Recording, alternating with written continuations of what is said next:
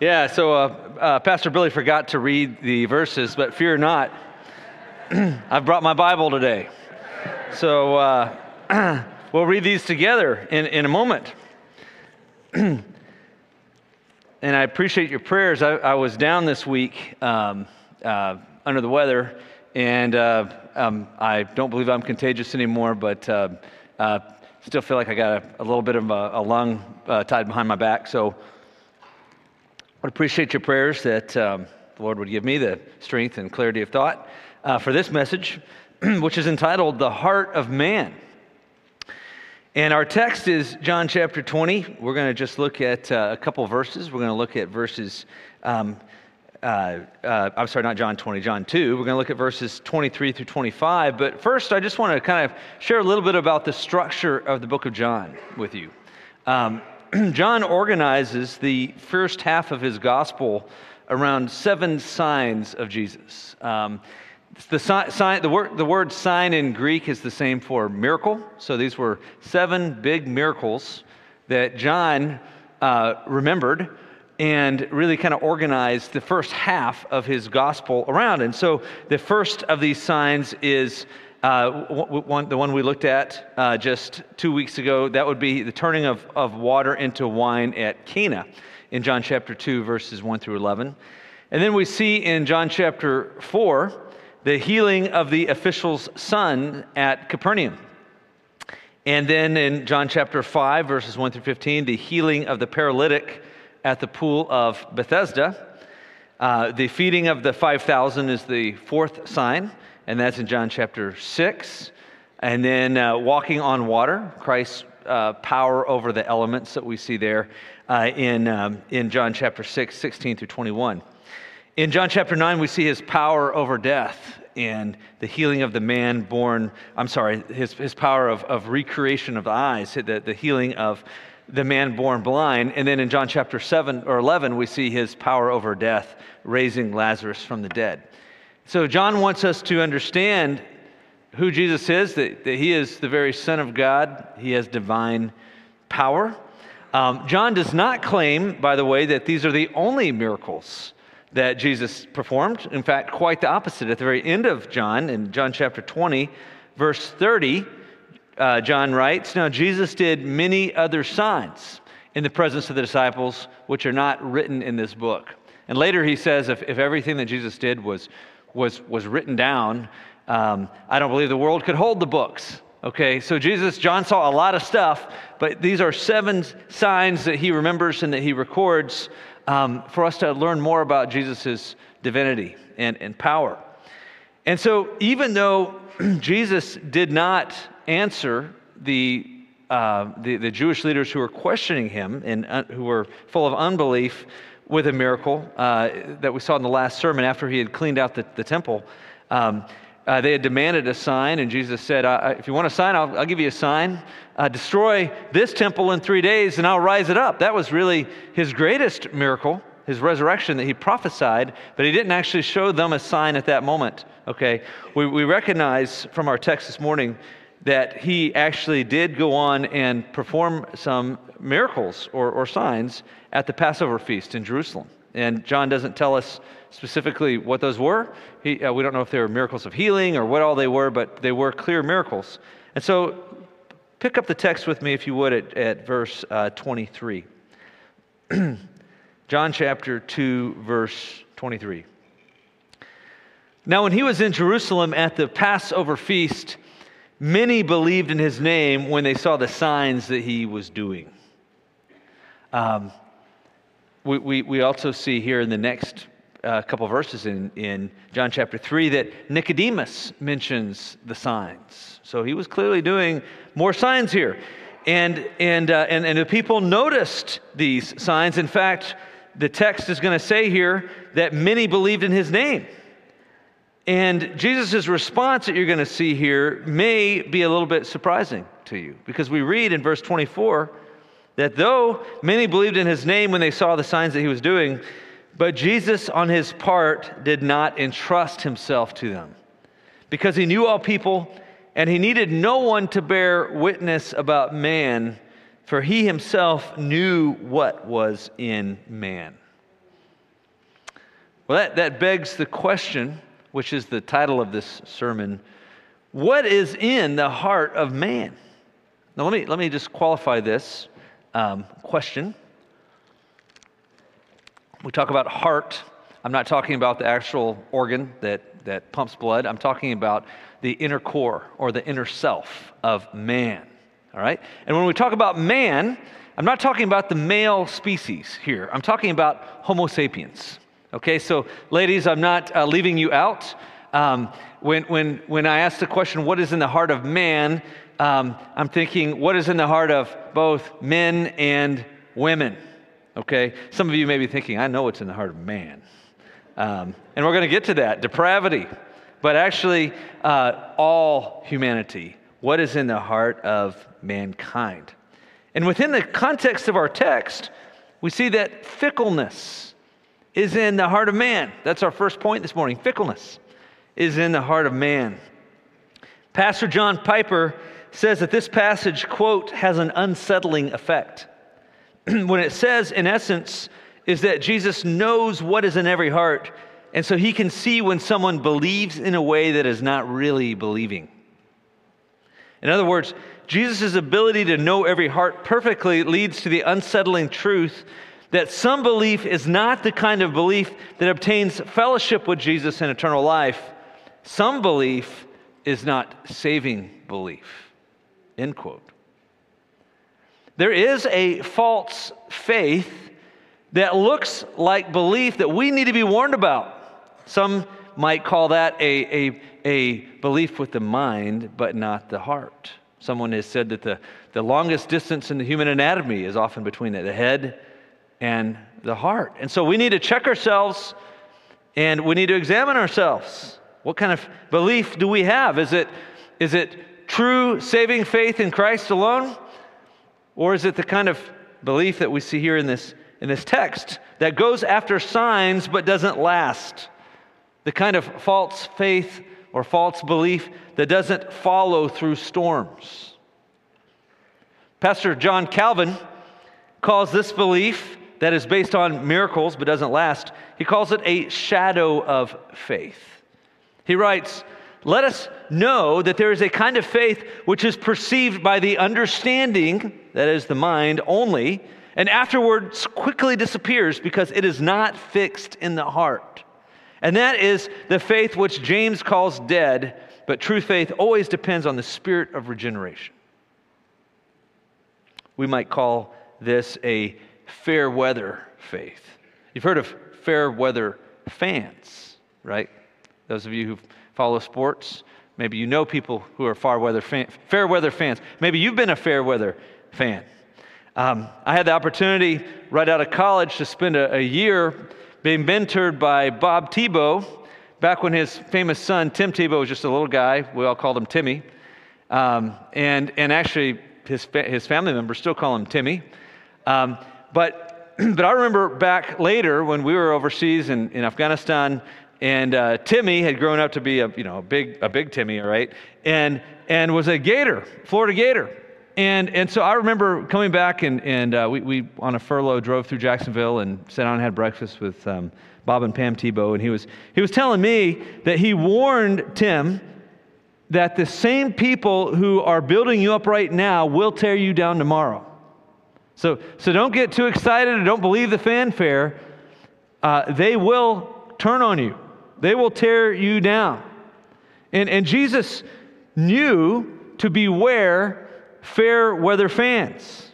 Sure, they would build him up today, but these were miracle chasers. And when you disappoint their expectations tomorrow, they're going to turn on you. Jesus knew that. And while we can certainly learn from this that we shouldn't put too much confidence from wherever we sit in man, all right? And again, some of you ladies are like, yep, that's for sure. But we should not put too much confidence in man, because if we do, we will be disappointed. This text warrants a deeper look into our own heart to make sure that we are not going to be agents of disappointment to God or to others, that our faith is real. So what kind of faith do you have? Is it the faith of the feasters, intrigued by Jesus maybe, desiring to get something from him, but temporary? Is it faith that is fair weather, fickle, and ultimately false, that of the feasters? Or is it the faith of his disciples, those who followed him? It's certainly not a perfect faith. That's one of the things I appreciate.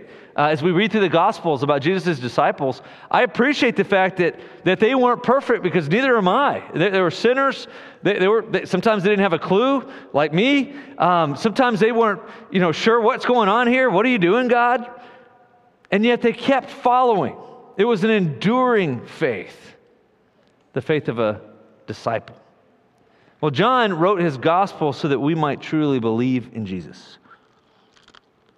He wanted to make sure that our faith wasn't fickle, but that it was a true faith that follows Christ. And so we see at the very beginning of his gospel in John chapter 1, verse 12, John writes, "But to all who did receive him, who believed in his name, he gave the right to become children of God." So we see that right at the beginning. And right at the end, in John chapter 20, verse 31, I say right at the end, towards the end, it was like the closing, and then John got a little more inspiration to write another chapter, right? But in John 20:31, he says, "But these are written so that you may believe that Jesus is the Christ, the Son of God, and that by believing you may have life in his name." So that's John's goal here. He wants you to believe in Christ with an enduring faith that is not fickle, like these folks who were at the feast, who were intrigued by the flashbang wonders, the things that Jesus might be able to do for them, but were not intent on following. God doesn't want you, brothers and sisters, to have a fickle faith. He wants it to be genuine, deep, and lasting. But fickleness is not the only thing in the heart of man. When we look wider at the context of the entire Bible, we see that depravity is in the heart of man, right? That's our second point this morning. Depravity is in the heart of man. And I'll tell you, somebody who understood depravity was Bob Thibault. When I was being mentored by him, he had very much a kind of a coach form of leadership, right? And so he liked to call people sorry carcasses. And so, I'd be like, hey, you know that Bart guy, he's a good guy. And Thibault would say, no, he's not. He's a sorry carcass. He's totally depraved. And I'd be like, well, that's kind of depressing. Maybe you've seen the Babylon Bee parody on the Bad Santa. I think Billy sent it to me at Christmas time, right? You got this bad Santa sitting there, and kid's on his lap, and the kid says, I've been a good boy, and he says, no, you haven't. You're totally depraved, you wretch. And so Santa just kind of gets badder and meaner, and you're like, oh, this is terrible, this Calvinistic stuff, It was called the Bad Calvinist Santa, I think, But let me tell you, I'm actually a Calvinist, but I would consider myself an optimistic Calvinist, all right? Because I am optimistic about the work that God is going to do in people's lives. When I go out and I share the gospel with somebody, I'm optimistic that, yes, God has elected them and is going to use the power of his word to draw them to faith. All right, and actually that gives me great optimism and reason to go out there and share. But the Bible says that man's nature is totally depraved. You may say, well, that's bad news. I don't like thinking about that. But if you're going to understand the good news of the gospel, you've got to understand the bad news. Otherwise, we might all be a bunch of universalists. Let's just come and get happy together because all paths lead to the sea. Everybody's all right. But you can't be a Christian and take Jesus seriously without believing that he is the way, the truth, and the life, and the only way, because that's what he said. Jesus himself said that. But the Bible teaches us that we human beings, male or female, are all totally depraved. That means that every facet of our being is fallen, right? That means our will is fallen. Our body is fallen and is therefore suffering the effects of sin and is decaying the longer we live, right? And even our mind is fallen. And there are Christians out there that want to say, yes, the mind is fallen, or that the will is fallen, right? The volitional will is fallen, is sinful, but the mind is still clean and pure. The truth is, every aspect, every facet is fallen. And this is the opposite of our culture's view that mankind is basically good. Now, this does not mean that everyone is as evil as they possibly could be. There was certainly a difference in the life between Hitler and Gandhi. Okay, so total depravity doesn't mean you're as bad as you possibly could be, because, as I think as Indiana Jones likes to say, it could be worse, or it is worse. I think someone said it could be worse, and he says it is worse, and that's when the rats come in or whatever, right? The truth is, we could be worse.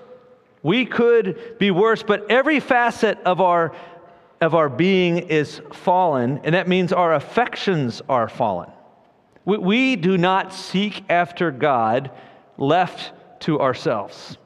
The Baptist Faith and Message explains this in section 3, which is about mankind. It states, by his free choice, man sinned against God and brought sin into the human race. Through the temptation of Satan, man transgressed the command of God and fell from his original innocence, whereby his posterity inherit a nature and an environment inclined toward sin. Therefore, as soon as they are capable of moral action, they become transgressors and are under condemnation. Now, Martin Luther wrote a famous book called On the Bondage of the Will. His academic friend Erasmus, had written a book called On the Freedom of the Will, arguing that man's will is free. And Luther wrote a response called On the Bondage of the Will. And what Luther basically said was, you're right, Erasmus. You have to get through the first 20 or 30 pages with a lot of explicit language in which Luther is just deriding Erasmus for his work. I'm like, man, these guys were brutal to each other. But they were friends, believe it or not. He says, but he says is, you were right, Erasmus. You have the freedom to make any possible sinful decision you possibly can, apart from God's grace. The Bible does talk about free will, but we need to understand that this is not a libertarian freedom. This is a freedom of inclination. All right, now what does that mean exactly? Okay, let's say you go to Baskin-Robbins, and there are what, 51 flavors? Do I got that right? How many? 31? How many do we have in Niceville? What's wrong with Baskin-Robbins in Niceville? Is it going down? It's going downhill. Oh no, I'm not supposed to give like product advertisements or whatever, but endorsements here. But all right, let's just imagine 51 flavors. Can you choose any one? You say yes. I'm going to say the answer is no. From their side, they're offering you any flavor, but you are governed by your inclinations. You have a firewall on. I'll tell you this. I will never, unless someone had external pressure like a gun to my head, I will never order cotton candy ice cream. All right? I will order something like Rocky Road, or maybe just chocolate if I'm feeling a little more boring.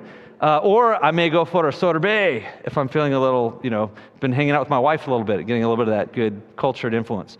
But I'm not going to go for, there's a bunch of them that I'll never choose. Why? Because I'm governed by my inclinations. Does that make sense? And for the unbeliever, for any person born into this world without the Holy Spirit's illumination on us, we are inclined, every one of us, towards sin. None of us are inclined towards God because we want to be God.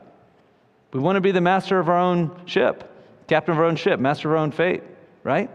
And so sin governs who we are. And so does that mean everyone is as bad as they possibly could be? No. Some people do some very altruistic, kind-hearted things, but if it's not for God's glory, right, and it can't be for God's glory apart from a relationship with Him, ultimately it's about me. Either feeling better about myself or, hey, I hope somebody notices this, right? It's going to be selfish, or it will be mired by that sinful inclination. And so all of our will, mind, and body has been affected by sin. Now let's look at some scripture here. Make sure that I'm not just kind of telling you my own philosophy. In Isaiah chapter 6, verse 5, Isaiah encounters the holiness of God. And a lot of times, the reason I think we struggle with the doctrine of total depravity is maybe we're looking out at other people, and we think, compared to the aggregate average of human righteousness, I'm doing pretty good. I'm not as bad as that person or that person. In the law of averages, I'm pretty good. We're pretty good culturally compared to, these folks over here. But when we stand up against a holy God, we recognize how we fall short.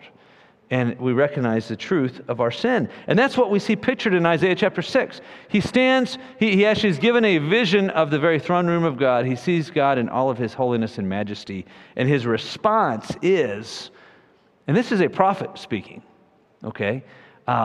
This is somebody who was above the averages in his culture. He says, "Woe is me, for I am lost, for I am a man of unclean lips, and I dwell in the midst of a people of unclean lips. For my eyes have seen the King, the Lord of hosts." So no one had to tell him he was impure and mired and tainted by sin. He saw a vision of God himself, and he knew, and he cried out. What we see in Jeremiah chapter 17, verse 9, a statement, a question about the heart of man. And the prophet writes, "The heart is deceitful above all things and desperately sick. Who can understand it?" There's actually a mystery that comes along with wickedness. And sometimes we don't understand the depravity of our own hearts. We wish it wasn't there. We resist, we fight against it. But those sinful inclinations that are there sometimes are just mysterious. Who can understand it? When you get into the New Testament, Romans is a great expose on the heart of man and that of total depravity. Romans chapter 1 describes the heart of man. And in verse 18, we see that mankind rejects God for unrighteous reasons. Not because of an honest, at the end of the day, not because of an honest perplexity about, let's say, why God could be good and allow for evil in this world. Now, people struggle with that. But ultimately, people reject God for unrighteous reasons. Basically, man wants to be God. I spent about a decade in conversation with a dear friend of mine who recently was saved. And I shared this with you. Mike thought he was saved. I thought he was saved back in the 90s. And then Mike got into went on a downward spiral in which he was struggling with how can God really be good and totally meticulously sovereign at the same time, and all of this suffering and wickedness exist. Okay? And man, we had late night discussions, arguments. He got more and more angry as the years went by and bitter in his heart. And after the Lord saved him, looking back, he said, that wasn't an honest question I had. He said, looking back, that was wickedness in my heart. I was angry at God. And that was what I noticed. I used to tell him, Mike, you seem to be pretty upset with someone you don't believe exists. So we see here that mankind rejects God for unrighteous reasons, wicked reasons, wicked motivations, wicked inclinations of the heart.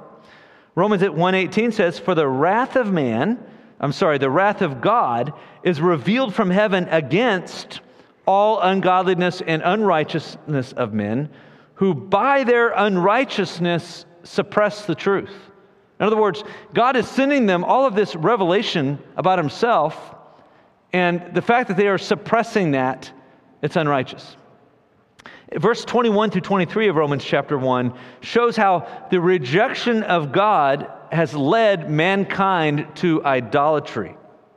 Verse 21 says, "For although they knew God, they did not honor him as God or give thanks to him, but they became futile in their thinking, and their foolish hearts were darkened.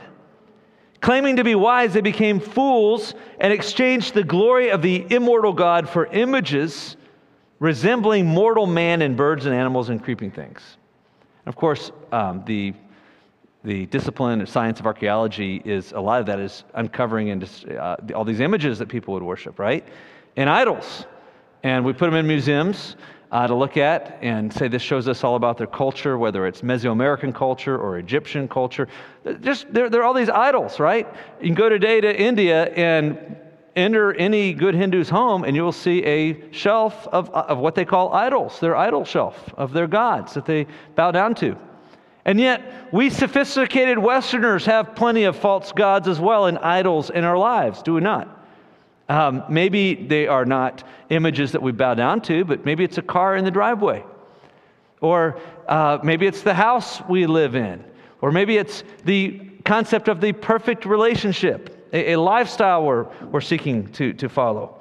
Anything that we put in place of God where we try to find our heart satisfaction. And we're gonna get into that later at the conclusion of this message. Well, verse 24 through 25 demonstrates that man's idolatry leads to impurity of heart and action.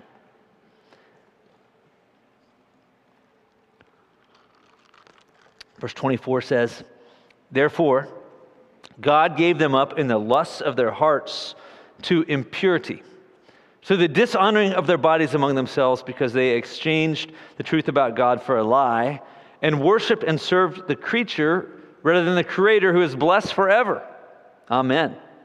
And so we see here that idolatry leads to impurity. Now we got to be a little careful here. We've talked about this in the past, but we Christians tend to sometimes rank sin. And the way we rank is oftentimes culturally influenced, maybe more than biblically influenced. Okay? I appreciate what C.S. Lewis has to say here. So what that means is we Christians sometimes will indulge in impurity of the heart, but we might criticize others and say, look at that sexual impurity. I'm so righteous. Okay? Well, here's what Clive Lewis had to say about this, about impurity, i.e. sexual sin versus other lesser sins that we might indulge in, like pride or slander or malice. Here's what he says, quote, "If anyone thinks that Christians regard unchastity as the supreme vice, he is quite wrong. The sins of the flesh are bad, but they are the least bad of all sins. All the worst pleasures are purely spiritual. The pleasure of putting other people in the wrong and backbiting, the pleasure of power, of hatred." So he goes on to say that there are two things that we must overcome. The first, he says, is the animal self, and the second is the diabolical self. And the diabolical self is the worst of the two. That's why a cold, self-righteous prig who goes regularly to church may be far nearer to hell than a prostitute, end quote. So you may disagree with that. You may be like, I don't know about that. But just know that you've been influenced by your culture more than you realize, right? What's the remedy to that? Read the Bible. Read the Word of God. What does He say about falsely judging others and putting others down and trying to elevate ourselves over others? Or self-dependence instead of God-dependence. Those are significant, that is significant impurity of heart and action in God's eyes. And so let us all be humble before the Lord. As we read Romans, we see very clearly that all people suffer from total depravity. Romans chapter 3, verse 9 says, "All people, both Jews and Greeks, are under sin. As it is written, none is righteous, no, not one. No one understands, no one seeks after God. All have turned aside, together they have become worthless. No one does good, not even one." Some of you are looking at me like I'm bad Santa here, trying to ruin everybody's day. But there is the bad news of the gospel that we have to recognize in order for us to embrace and rejoice with the good news of the gospel. Romans 3:23 just sums it all up and says, "For all have sinned and fall short of the glory of God." When Paul wrote to the Ephesians in Ephesians chapter 2, he's looking at their past, and he says, and he's talking to Christians here, he says, "And you were dead in the trespasses and sins in which you once walked." Notice that word dead. You were dead. He doesn't say, okay, you were drowning in a pool, right? You're drowning and the lifeguard threw the life preserver, and all you got to do is just grab that life preserver and you'll be saved. What he says is, no, you were dead. A dead man in the bottom of a pool doesn't grab a life preserver, right? A lifeguard needs to grab that dead man out and needs to regenerate him. Needs to probably knock on their chest or stomach a few times, and needs to blow some wind, some fresh life air back into the lungs to revive them. right? To give them new life. That's the picture.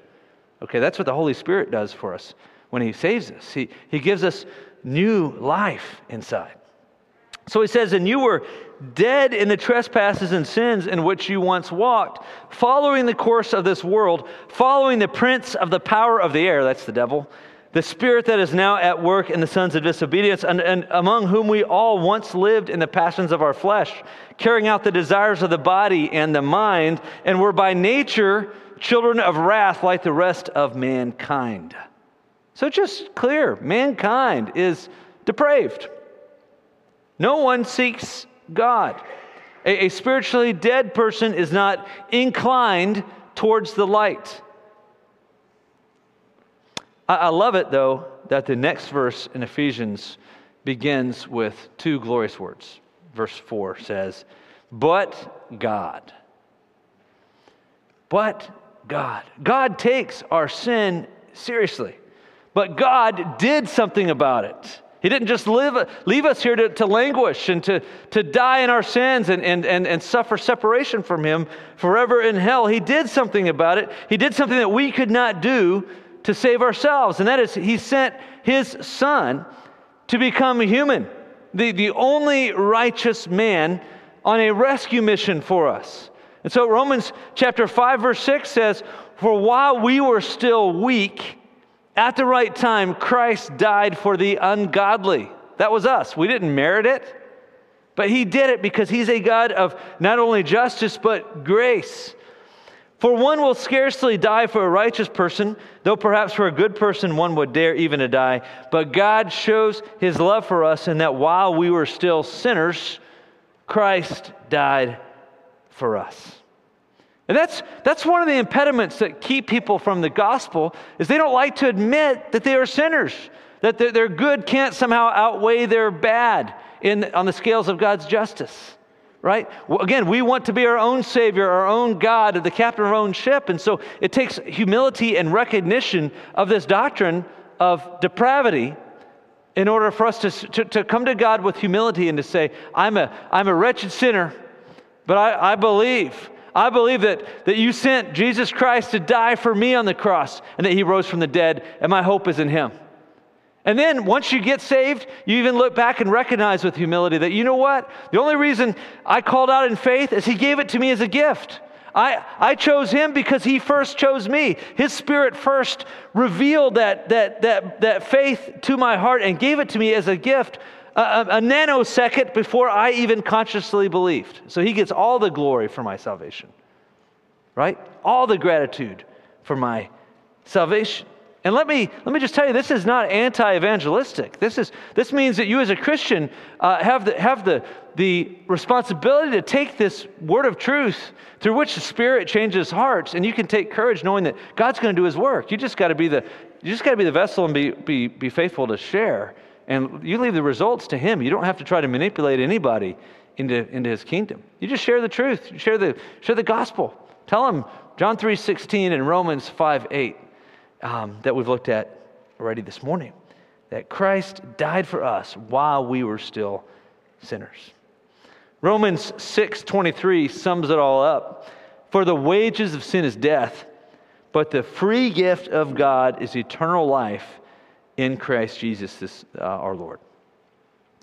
So we've seen this morning that when Jesus looks into the heart of man, He sees fickleness and depravity. But there's something else that He sees.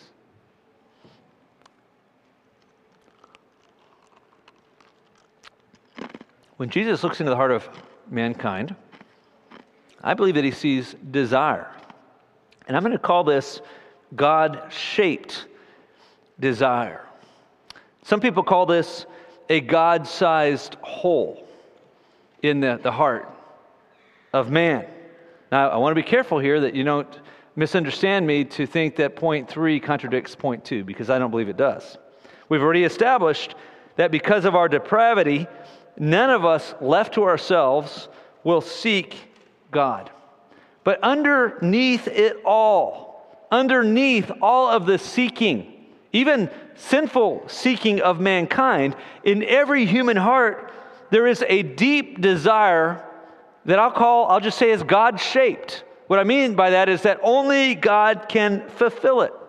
And it goes back to our creation, the fact that He designed each of us as human beings to have a relationship with Him. Okay, He designed the human soul to be in union and in communion and in fellowship with Him.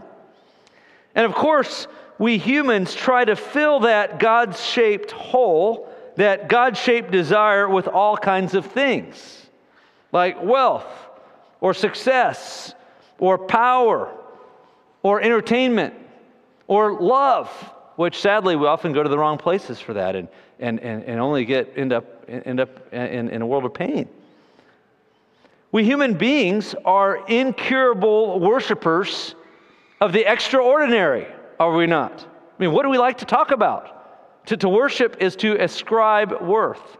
And so when we see something extraordinary, we are inclined towards that. Well, why? It goes back again to this God-shaped hole in the human heart, right? We were designed to know the extraordinary. And so we ascribe worth to great beauty, to great accomplishment, to creative works, whether they be art or great, amazing works of engineering. We're interested in those things. Why? Because we were designed to know the extraordinary Creator, God. All of this comes from the image of God within us, warped though it may be by our sinful inclinations. But because we trade worship of the incorruptible God with lesser things, our God-shaped hearts are left disappointed and unfulfilled by these things that we crave. Well, maybe that's you this morning. Maybe you're trying to find meaning and happiness, but no matter what you pursue, you find yourself disappointed. So I want to call you to turn. That's what the word repent means, to turn the orientation of your heart. Turn and look to Jesus. He will give you rivers of living water that will satisfy your parched soul. My favorite verse in the entire Bible says, delight yourself in the Lord, and He will give you the desire of your heart. Psalm 37:4. Through faith, the Christian experiences deep heart satisfaction in God, and that was God's intent for us. As Piper puts it, God is most glorified in us when we are most satisfied in Him. He follows that up by saying, this is perhaps the most important sentence in my theology. Now, the sons of Korah wrote some of the Psalms, and they wrote about this desire for God poetically. Psalm 42, verses 1 through 2 says, as a deer pants for flowing streams, so pants my soul for you, O God.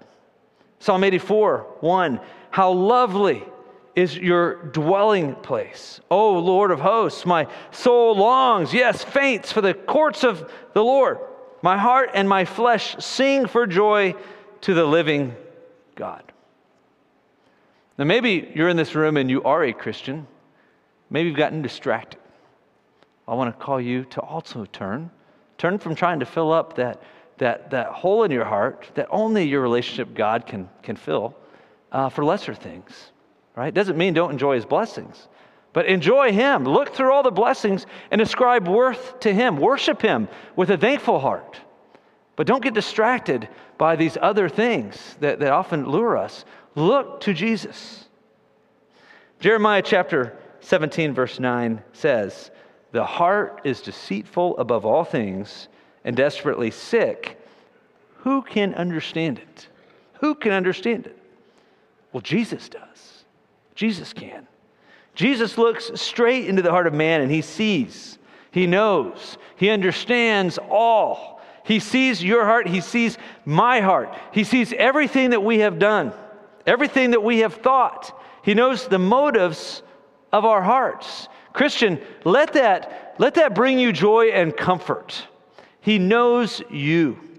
He knows your sin. He knows the times that you step out in genuine faith. He knows your dreams and He knows your hopes. He knows your failures, and He loves you, and He covers you in His righteousness, such that you may stand before a holy God. We're going to approach our time of communion in a moment. But